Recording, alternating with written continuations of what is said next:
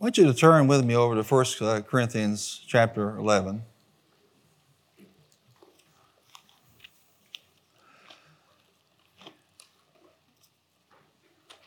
And I'm going to pick this up from the 23rd verse from the New American Standard Bible. Those of you will ask me from time to time, what's a good literal translation of the Bible? The New American Standard Bible and its updates are very, very accurate, very, very good. In fact, the New American Standard Bible was the first real Bible I ever had. My mom bought it for me for my graduation from high school. And an excellent translation. And then it reads this way, "For I received from the Lord that which I also delivered to you, that the Lord Jesus, on the night in which he was betrayed, took bread. And when he had given thanks, he broke it and said, 'This is my body, which is for you. Do this in remembrance of me.' In the same way, he took the cup after supper, saying, 'This cup is the new covenant in my blood. Do this as often as you drink it in remembrance of me.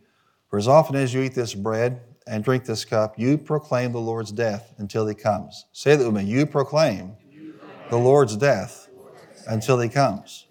"Therefore, whoever eats the bread or drinks the cup of the Lord in an unworthy manner shall be guilty of the body and the blood of the Lord. But a man must examine himself, and in so doing, he is to eat of the bread and drink of the cup. In so doing. For he who eats and drinks judgment to himself, if he does not judge the body rightly. For this reason, many among you are weak and sick, and a number sleep. But if we judged ourselves rightly, we would not be judged. But when we are judged, we are disciplined by the Lord, so that we will not be condemned along with the world." Now, the backstory of this is there were some abuses going on in the Corinthian church. How many know there were a lot of abuses going on in the Corinthian church? And Paul took the time out of love to share with him truth and rebuke them in some cases. One of the things they were doing is they were having basically communion meals, and those that had nothing did without, and those that that had plenty were gluttons about it, and to the point that some of them actually were taking wine and actually getting drunk. It was supposed to be a holy occasion. I mean, it's probably not a good idea to get drunk during the Lord's Supper. Okay. And these haven't fermented, so you're in good shape today. Amen. When I was a kid, I was helping the pastor at our Epiphany Lutheran Church with something. I don't remember what it was, but it had something to do with confirmation.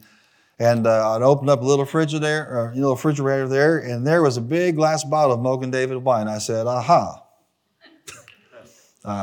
We have a different tradition. Amen. But the reality is that you and I have to make sure we approach this table in the right spirit. And I want to make sure that's done today. But first, let me explain to you this concept of communion or the Lord's Supper, or in high church called the Eucharist. And all Eucharist means, it comes from the Greek, Eucharistia, and it means thanksgiving. What you're doing today is you're giving a great big thanksgiving to the Lord for what he has done. Never forget that. Say it with me, I'm giving thanks when I partake of communion. It's for the believer, and notice this, so that you need to be a believer before you partake of this. Say it with me, I must be born again. Now, where we would differ, I was recently in a church where there was a Catholic wedding going on, and the Catholics at one point stood up to receive, communion, the wafer. They would go down. And of course, if you know anything about the Catholic Church, if you're not catechized Catholic, that's not for you. And they even say it in the middle of a service. You shouldn't be participating in this unless you're Catholic. You know me being honorary like I am, I was tempted. And so they did this in the middle of a wedding, which was kind of cool for the couple especially. But you have to understand something. Just because there's a limitation to you needing to be a believer doesn't mean there should be closed communion for believers. If you're part of the body of Christ, you're part of the body of Christ. And if you're not born again before we receive today, you can be born again. You can rededicate your life to him. You can say, you know what, Father, I repent of my sin. I ask Jesus into my heart. Lord, I confess Jesus as my Lord and Savior, so you can participate in this. But an unbeliever, someone who's not walking with Christ, should not participate. But you don't have to have a certain church background to participate today. Don't care what you call yourself. where you came from, as long as you've experienced the new birth, you should participate in communion and the Lord's Supper.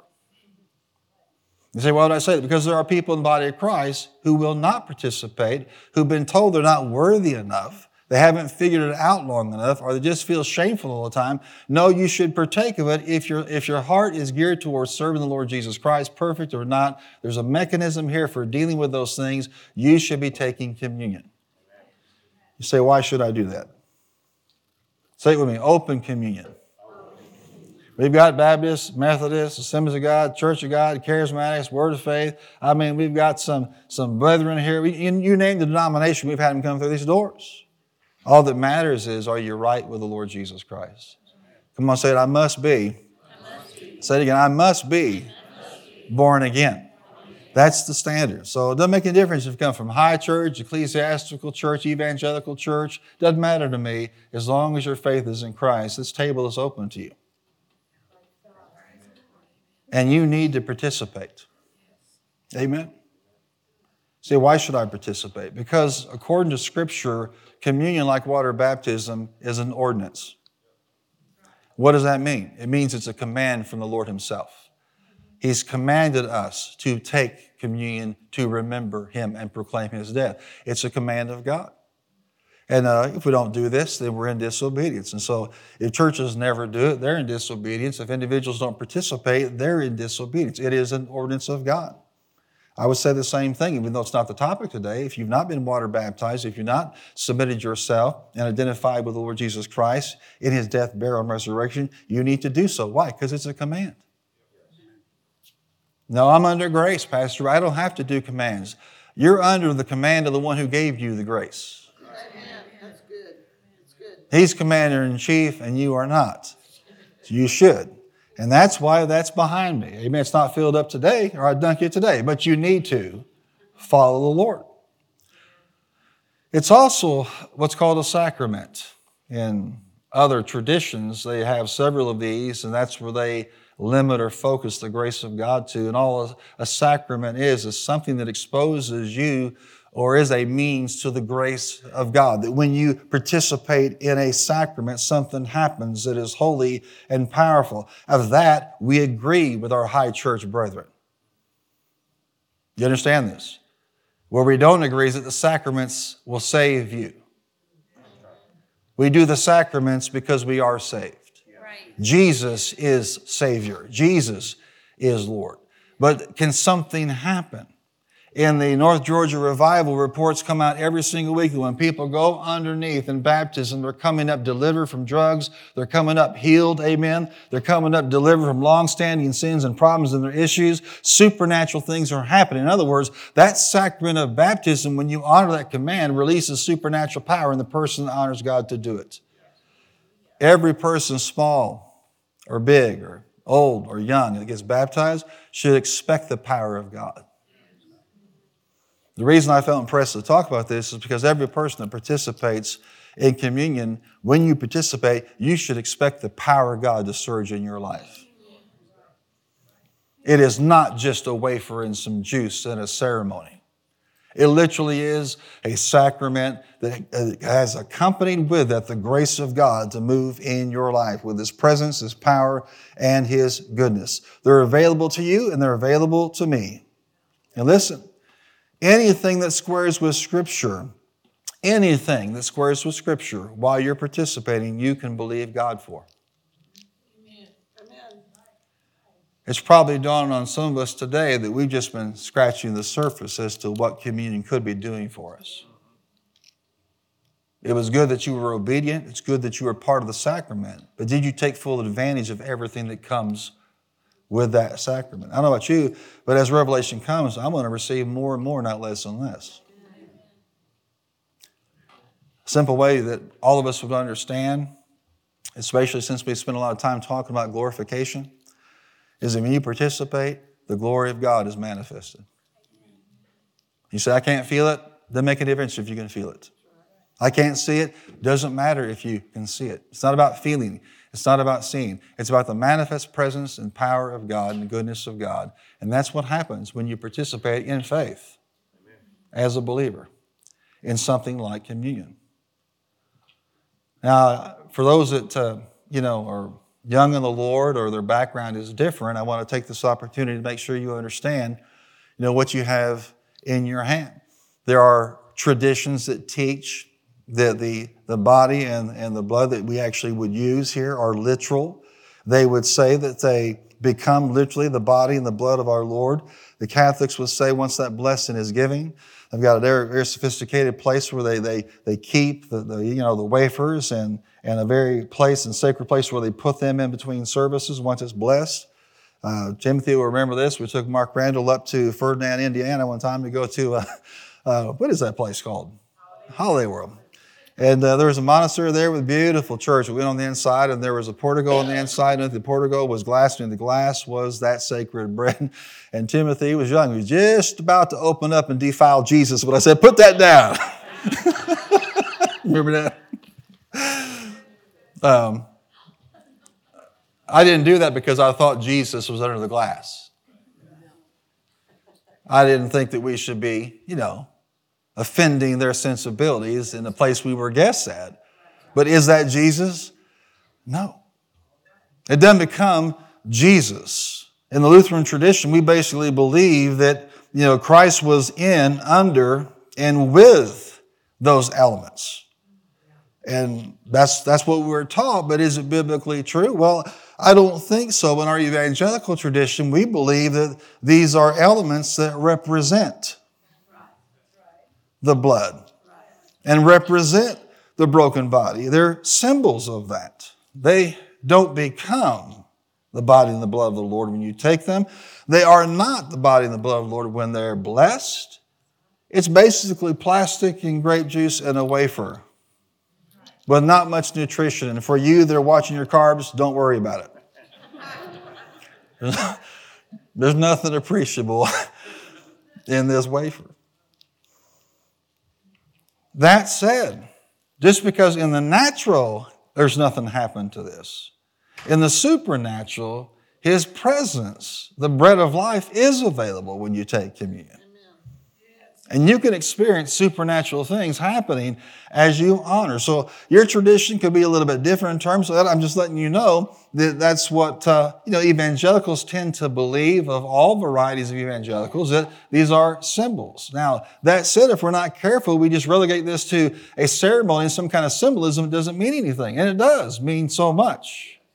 You're not drinking Jesus or eating His body. They misunderstood that when Jesus gave that teaching, and people misunderstand it today. But it doesn't mean that something outstanding, can't happen while you participate.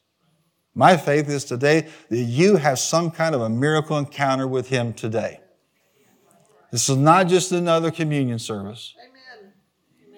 It's not just another day in church. It's something outstanding happens in your life. Communion is a revelation of our faith and should continue revealing our faith to us in greater measure. It's a statement of honor for Him. It's a declaration of unity with Christ. It's a proclamation of His death. And it's also a demonstration of our expectation in Him. Hallelujah. The communion should never be taken religiously. It's a duty. Or treated as something that only special people can actually administrate.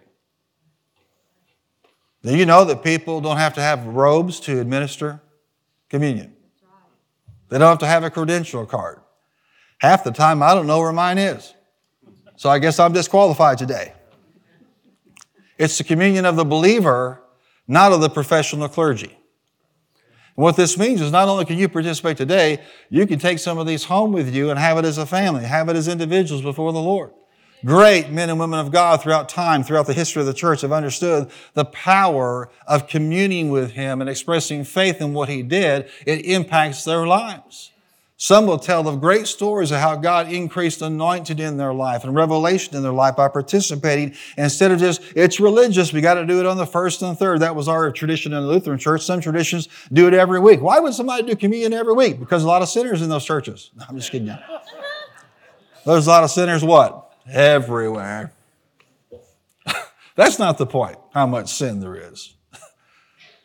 But to treat it as religion, oh, I got to wait for the guy with the robe, and he's got to pull the box out of the wall and open up the little magic little box there and then give it to us, and that's it. No. Actually, if you appropriate your faith like you're doing today, you can receive communion, amen, at home with your family. It's a very powerful thing to do, and you'll never be the same in doing it, amen. And I just want you to understand that I don't have to administrate it. Tim does not have to be the one to administrate it. A board member does not have to be one to administrate it. You have the authority as a child of God, amen, to do so. And if you're in a marriage, you husbands should take that seriously. But even saying that, you can individually go to, amen, that place where the sacrament is practiced, amen, and honor Him and remember what He's done for you. I tell you what, the body of Christ could use some remembering. Remembering what it's all about. Remembering we're not here for ourselves. Amen? Remembering it's not just about Jesus who was supposed to take up a cross. We're supposed to take ours up daily. How can you not think about the cross when you're taking communion actively and frequently? Amen.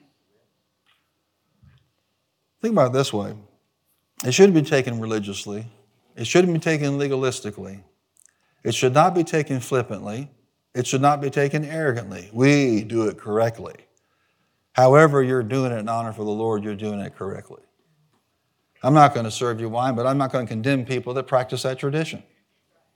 Because the bigger picture is they're trying to honor the one who shed His blood for them. Don't hold your breath on us having anything in these cups of juice. Amen. Don't take it sinfully. Don't take it resentfully. But take it what? Take it soberly, seriously, and humbly. Say it with me, soberly, seriously, and humbly. Because we all need it. We are not in the place where we don't need the sacrament of communion. We are not so high and mighty that we shouldn't obey the ordinance of communion. Because He wants to work in our lives in the present day. Aren't you glad for that? Say, thank God, I'm born again. Communion is not about the elements transforming into Christ. Communion is about you transforming into the image of Christ while you participate in communion. That's the key here. It's about what we become through communion with Him through faith and the practice of receiving the elements. His divine favor is made available for us to be restored and transformed. In other words, all I'm saying in the context of the year of transformation is this practice of regular communion personally and corporately has a transformational effect on your life spiritually. Come on, say, when I take communion, it has the power to transform me. Now, the caveat is you have to do it in the right spirit and the right attitude, amen, in the right heart condition. If you do, it itself is a transformational experience. It separates me from some of our brethren, even in the evangelical world, that say it's just a remembrance, it's just a ceremony. No, it is not, my friend. It is another opportunity for the glory of God to transform you and me. And we need more transformation, not less. Amen? Say it with me, He's transforming me. I'm becoming like Him in nature, in spirit, in beliefs, in values, in character. Amen.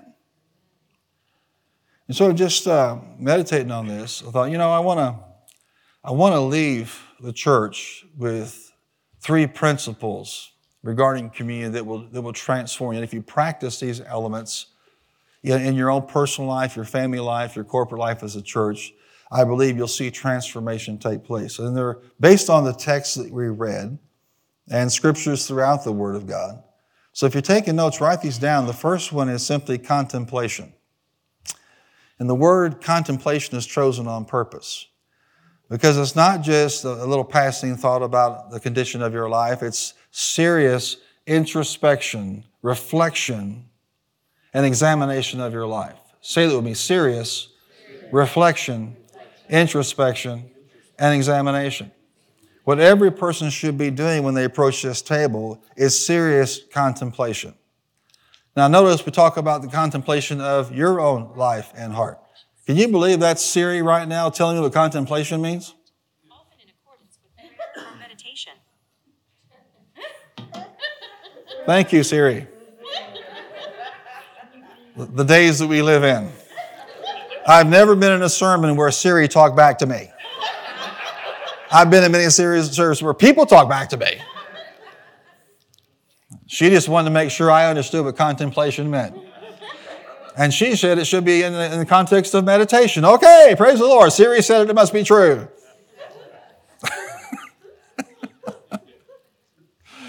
Say it with me. I know what it was. When we said serious. Serious introspection. Amen. Examination. But watch this. Not of somebody else's heart. Your heart. Your life. Fred sure could use this communion service today. George really needs to hear this. Mary should come and listen to the pastor talk about this. Or look across the aisle and say, I know what you did last month. You're missing the point and you're partaking of communion in an unworthy manner. It's the introspection of your heart. It's the examination of your heart, not in judgment of everybody else that may be partaking in that. Psalm 139 says this, search me, O God, and know my heart. Test me and know my anxious thoughts. See if there be any offensive way in me, and lead me in the way everlasting. It says, search me. Yes. Well, Lord, can't you search my spouse too? No, say it with me, search me. Come on, say it, search me. It's looking thoroughly at your life and being honest with yourself with what you find. Listen to this narrative in John 13 when Jesus was giving these elements and celebrating the Last Supper with his disciples. Jesus answered, verse 26, it's the one to whom I give this piece of bread when I have dipped it in the dish. Then dipping the piece of bread, he gave it to Judas, the son of Simon Iscariot. As soon as Judas took the bread, Satan entered into him. Now think of the implications of this. Not only were there 12 disciples and Jesus at that table, there was a devil at that table. In fact, the devil attends church more than a lot of Christians do in America now. And I assure you, he's not very far from these premises. That's not cause for you to get into fear, but it is cause for you to be sober. That if a man can be possessed because of his heart condition in the very presence of Almighty God at the table of the Last Supper, before his crucifixion, his burial, and his resurrection, you better believe that the devil can take more room in your life if you take communion in an unworthy manner. Well, then I just won't take it at all. That doesn't work because now you're in disobedience. Did I mention it's an ordinance? Yes. Say it with me, it's a command. So that's not the option. The option is making sure that you're right. Realize that Satan shows up at the table looking for access. He was accessed at the very table of the Lord's Supper. You know what, but he will not be at the table in heaven. Aren't you glad for that? Forget about it, devil. You're not welcome there. Take the time to reflect on where you are spiritually and be honest about where you are. Wickedness in the heart when receiving communion opens the door to further demonization. You say, am I going to be possessed like Judas? No, I don't believe so. But I will believe that you're in your heart, in your mind, in your life, you're going to see things manifest that shouldn't be manifesting because you're taking this in an unworthy manner. When you come to the table, you lay down everything. Every kind of conflict in your heart, every kind of thing that would make you strife-laden and bitter and holding on to grudges, you let it go. I don't care how far back it goes. You're nursing a wound from last week or 50 years ago, it's time to let it go. Because it will give the enemy opportunity to move your life in a direction God never intended. A good friend of mine posted something on Facebook and he said, you know what, the devil can't touch you without God's permission. I thought, well, that was great if that was all your revelation from the book of Job, but even that was misinterpreted. You know what the truth is? The devil can't touch you without your permission. That was pretty weak in here, Rodney. I'm going to try that one more time. The devil can't touch you without your permission. You have delegated authority. You are made in his image. I am not going to limit myself to the full context of the revelation of the book of Job when I have a Savior who's born and caused me to be born again and raised me from the dead with Him, and I'm seated together with Him in heavenly places. No, it's no longer God permitting. A lot of people are permitting by their lifestyle and how they live, and that can change today with a simple decision. Amen. You just simply can't forget that you can drink death and sickness to yourself today, and you can drink life and wholeness to yourself. All based on the condition of your heart when you approach it. That's why we should never approach this flippantly, but soberly and seriously. Now, if you were listening carefully, that was a good place to amen, because I can drink health to myself. Amen.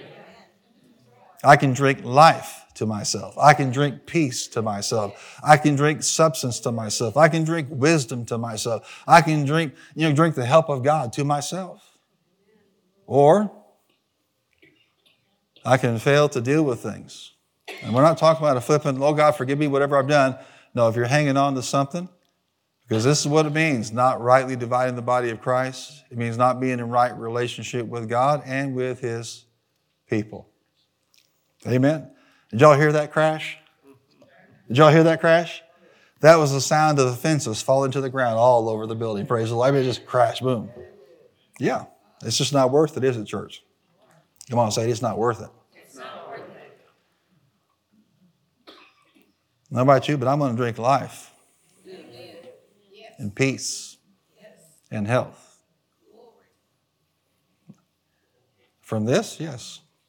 That's how much God can transform your life. These aren't my words. These are the words of Jesus and the words of the Apostle Paul, that we can literally be transformed as we participate. Say it with me, contemplation. So what should you be doing right now?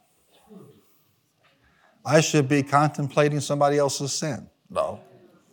You should be contemplating where you're really at.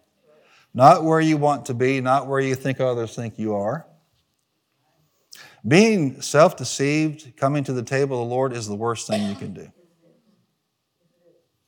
Come with honesty. Everybody blows it. Everybody makes mistakes, but not everybody deals with things the way they should deal with them. Amen? We want to come to this table. When we finally get those wrappings off, we want to partake with a pure heart. Come on, say it, a pure heart. Some of y'all are thinking, I had a pure heart and I got mad because I couldn't open this, so now I'm going to have to repent all over again. Say it with me, a pure heart. Contemplation. Serious reflection. Introspection and examination. Number 2 is confession. There are things, when you present yourself to the table of the Lord, whether it's here in church, as a family, as an individual, there are things that you need to be confessing. And I want you just to get these down today. One is sin.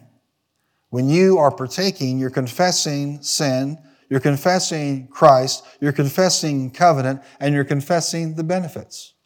It's not just the sin, but you need to start with whatever's going on in your life. Amen. How many would say you haven't been perfect this year? Now, some hands went up really fast.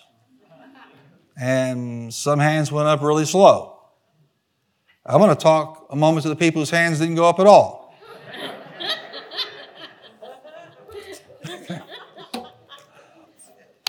Behave, Pastor. Psalm 32:15, what a beautiful scripture in this context. Blessed is the one whose transgressions are forgiven, whose sins are covered. Blessed is the one whose sin the Lord does not count against him, and in whose spirit is no deceit. When I kept silent, my bones wasted away through my groaning all day long. For day and night your hand was heavy on me. My strength was sapped as in the heat of summer. Then I acknowledged my sin to you and did not cover up my iniquity. I said, I will confess my transgressions unto the Lord, and you forgave the guilt of my iniquity. Can you give me a good amen today? Amen. Aren't you glad? I want you to say that boldly. Say it boldly. I said, I will confess my transgressions unto the Lord, and you forgave the guilt of my sin. It's exactly what happens When he was silent, not confessing, it had an adverse effect on him mentally, spiritually, and even physically. But when he got right with God and confessed, the healing power of God began to flow. Confession is so powerful and such a gift. Amen. Poke your neighbor and say, I know you need this gift and I need this gift. Amen. Confession is agreeing with God. It's saying the same thing that He does about sin. And as we approach the table in repentance, we must understand that the provision for that sin has been made because we're also proclaiming the Lord's death. Amen. We're also consecrating our lives. We're also dedicating ourselves once again to His service at that table, all through confession. Confession is also applying your faith to the promises of the covenant, like forgiveness and healing and provision and protection. Say that with me. Confession is confession of sin. Confession is also confession of our faith for the covenant and the promises. When you approach this table, it's not just I confess my sin because I've been a horrible person. No, I confess my sin, but I also confess the God who has promised me He forgives all my sins, heals all my diseases, crowns me with loving kindness, fills my mouth with good things so that my youth is renewed like the eagle. Amen. Redeems my life from the pit. Any covenant promise you should confess in your life. If something is wrong in your body, you should not miss the opportunity. Go ahead, confess your sins, but also confess your healing in Jesus' name.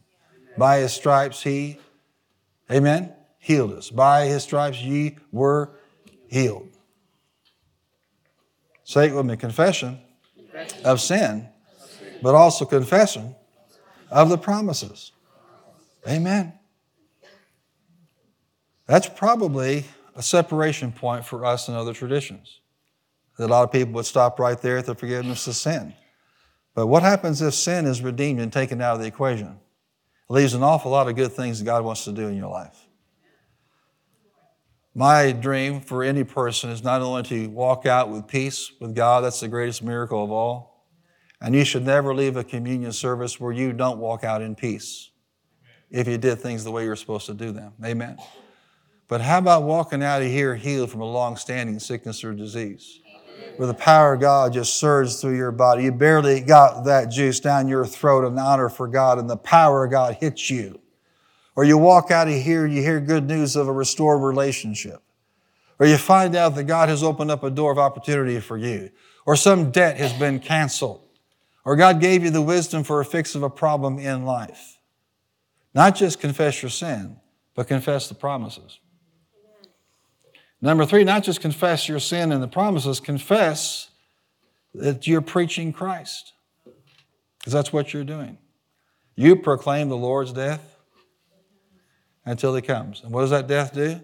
It removes the curse and restores the blessing in our lives. This is a truth that I want you to get. He said that when you come to the table, you are preaching what? The death of Christ. You're remembering, but you're preaching that death until He comes. You know what this does? We start with one preacher. And at communion time, we have an entire room of preachers. Taking communion turns you from just a church member or attender, whatever the devil's told you were just, to a preacher. When you receive, you're actually preaching Christ. Why is that important? In Acts chapter 8, we see how Philip went and preached Christ. You know what happened? Miracles broke out. Why would miracles break out if we preach Christ? Say it with me. When I receive communion, I'm preaching Christ. Say it boldly. When I take communion, I'm preaching Christ. When you look at what happened when Philip preached Christ, with shrieks, evil spirits left. Amen. Supernatural deliverance and body healings took place because of preaching Christ. When you preach Christ, the Bible says these signs shall follow them that believe. The Bible says He will confirm His word with signs following. you should expect signs and miracles and wonders to take place on the heels of receiving communion because you're preaching Christ. Every time. Come on, say it. I am about to preach Christ. You should expect the signs and wonders that go with it to confirm it. Amen. So you're a preacher, didn't even realize it. Look at somebody say, hello, preacher. Confession is preaching Christ. When you preach Christ, miracles take place. We should want to see the supernatural on the heels of communion. We should expect to see that when we preach Christ through communion, whether it's here today or at home. People like Smith Wigglesworth knew this. Great sages of old took it regularly because they were delivered from bondage and religion, and great things would happen in their lives and through them. Amen. Simply because you're receiving. So confess your sin. Confess the promises, but also confess that you're preaching Christ when you participate. Amen. Say it with me. I need to contemplate. I need to confess. And number 3, you need to celebrate. In the church, by yourself, with your family, it should include celebration. You're giving thanks for the sacrifice and all the covenant promises. You're thanking Him for whatever it is that you need in advance. You're giving praise for the one who died and rose from the dead. You're giving praise for what He has done and praise for what He is yet to do. Amen. Danny Johnson, who is one of the spiritual sons of John Osteen, said this: every time you worship, you remind Satan of the job he was fired from. Talk about poking him in the eye. Celebrating. You get a hold of the spirit of Psalms like Psalm 115. Praise the Lord. Praise God in the sanctuary. Praise Him in His mighty heavens. Praise Him for His acts of power. Praise Him for His surpassing greatness. Praise Him with the sounding of the trumpet. Praise Him with the harp and lyre. Praise Him with the timbrel and dancing. Praise Him with the strings and pipe. Praise Him with the clash of cymbals. You notice that tambourines are not on this list.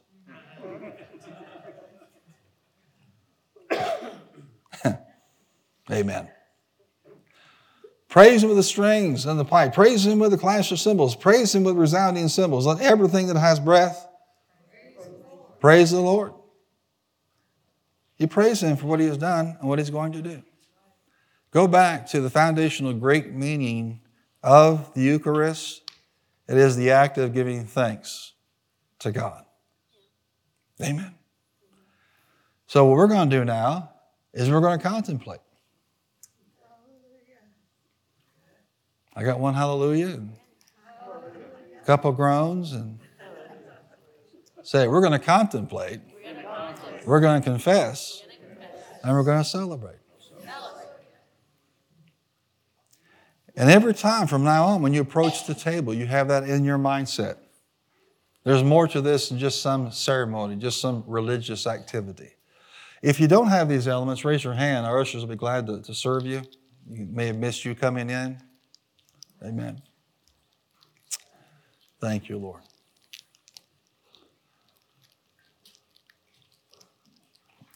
So let's just pray this prayer.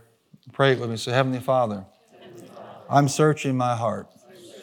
I'm asking you to reveal to me any secret thing, any hidden thing, any way of wickedness.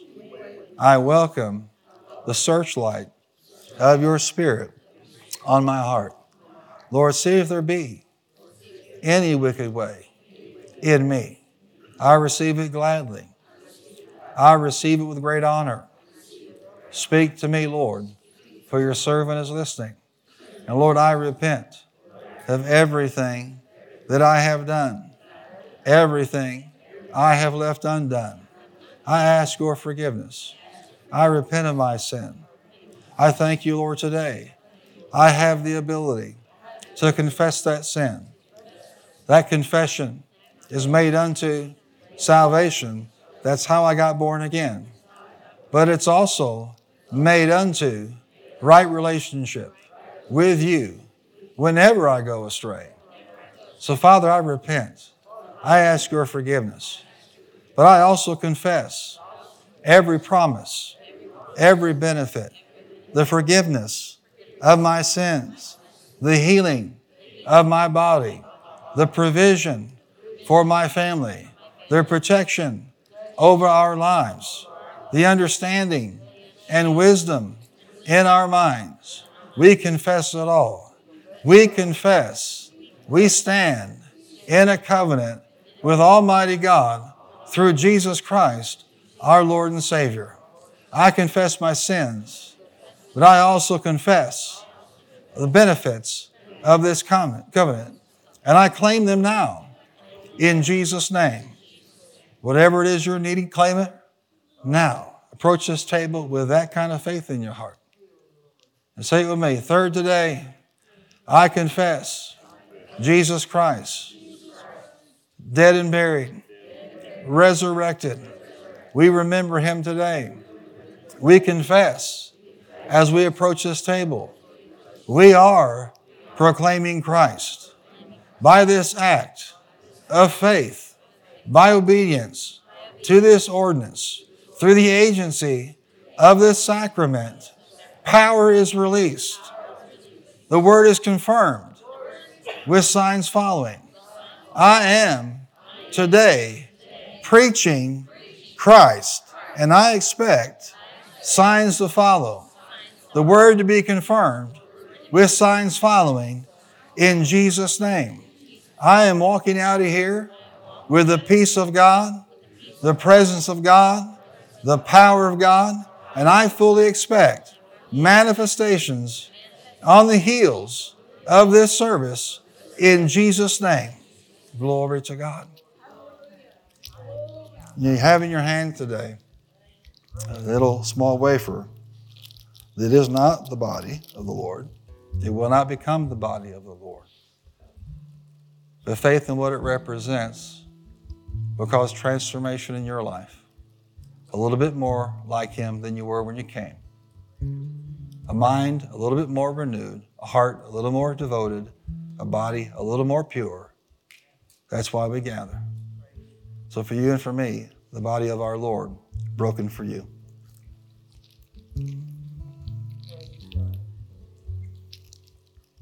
Thank you, Father, for your anointing flowing in this place. Thank you for your power flowing in this place.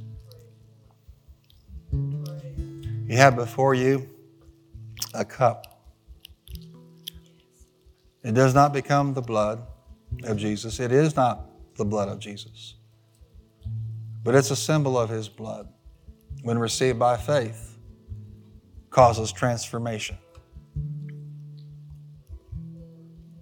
You're going to have a little more peace, a little more victory, a little more joy, a little more success, a little more comfort, a little more wisdom.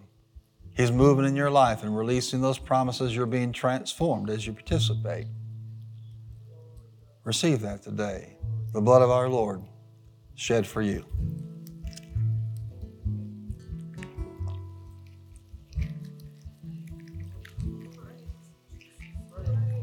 Now, what should you be doing? You shouldn't need any kind of coaching, any cheerleaders. You should stand to your feet and you should begin to celebrate. Not just contemplation, not just confession, but celebration. Let everything that hath breath, everything that hath breath, praise the Lord. Release that breath, vocal in its adoration. Come on now, let's celebrate Him. Lift your voice up and thank Him today. He's forgiven you of your sins. He's healing your body. He's restoring your life. He's transforming you in every way. Glory, glory to your name, Lord. We bless you, Father. Now come on, lift up your voices and sustain it in praise. Sustain your voice in honor to Him today. Bless the Lord, O my soul, and all that is within me. Bless His holy name. Thank you, my Father. We bless you, Lord God. We thank you for every benefit. We thank you for your death. We thank you for your burial. We thank you for your resurrection. And we thank you that you're soon to return and to come. Hallelujah. We bless you today. Glory to your name, Lord God. Blessing and honor and praise are yours, Lord Jesus. Worthy are you, Lord. Worthy are you, Lord. Worthy are you, Lord. Thank you, my Father. Thank you, my Father. Thank you, my Father. Glory to your name. Thank you, Lord God. Blessed be your name, Lord Jesus. Worthy are you, Lord.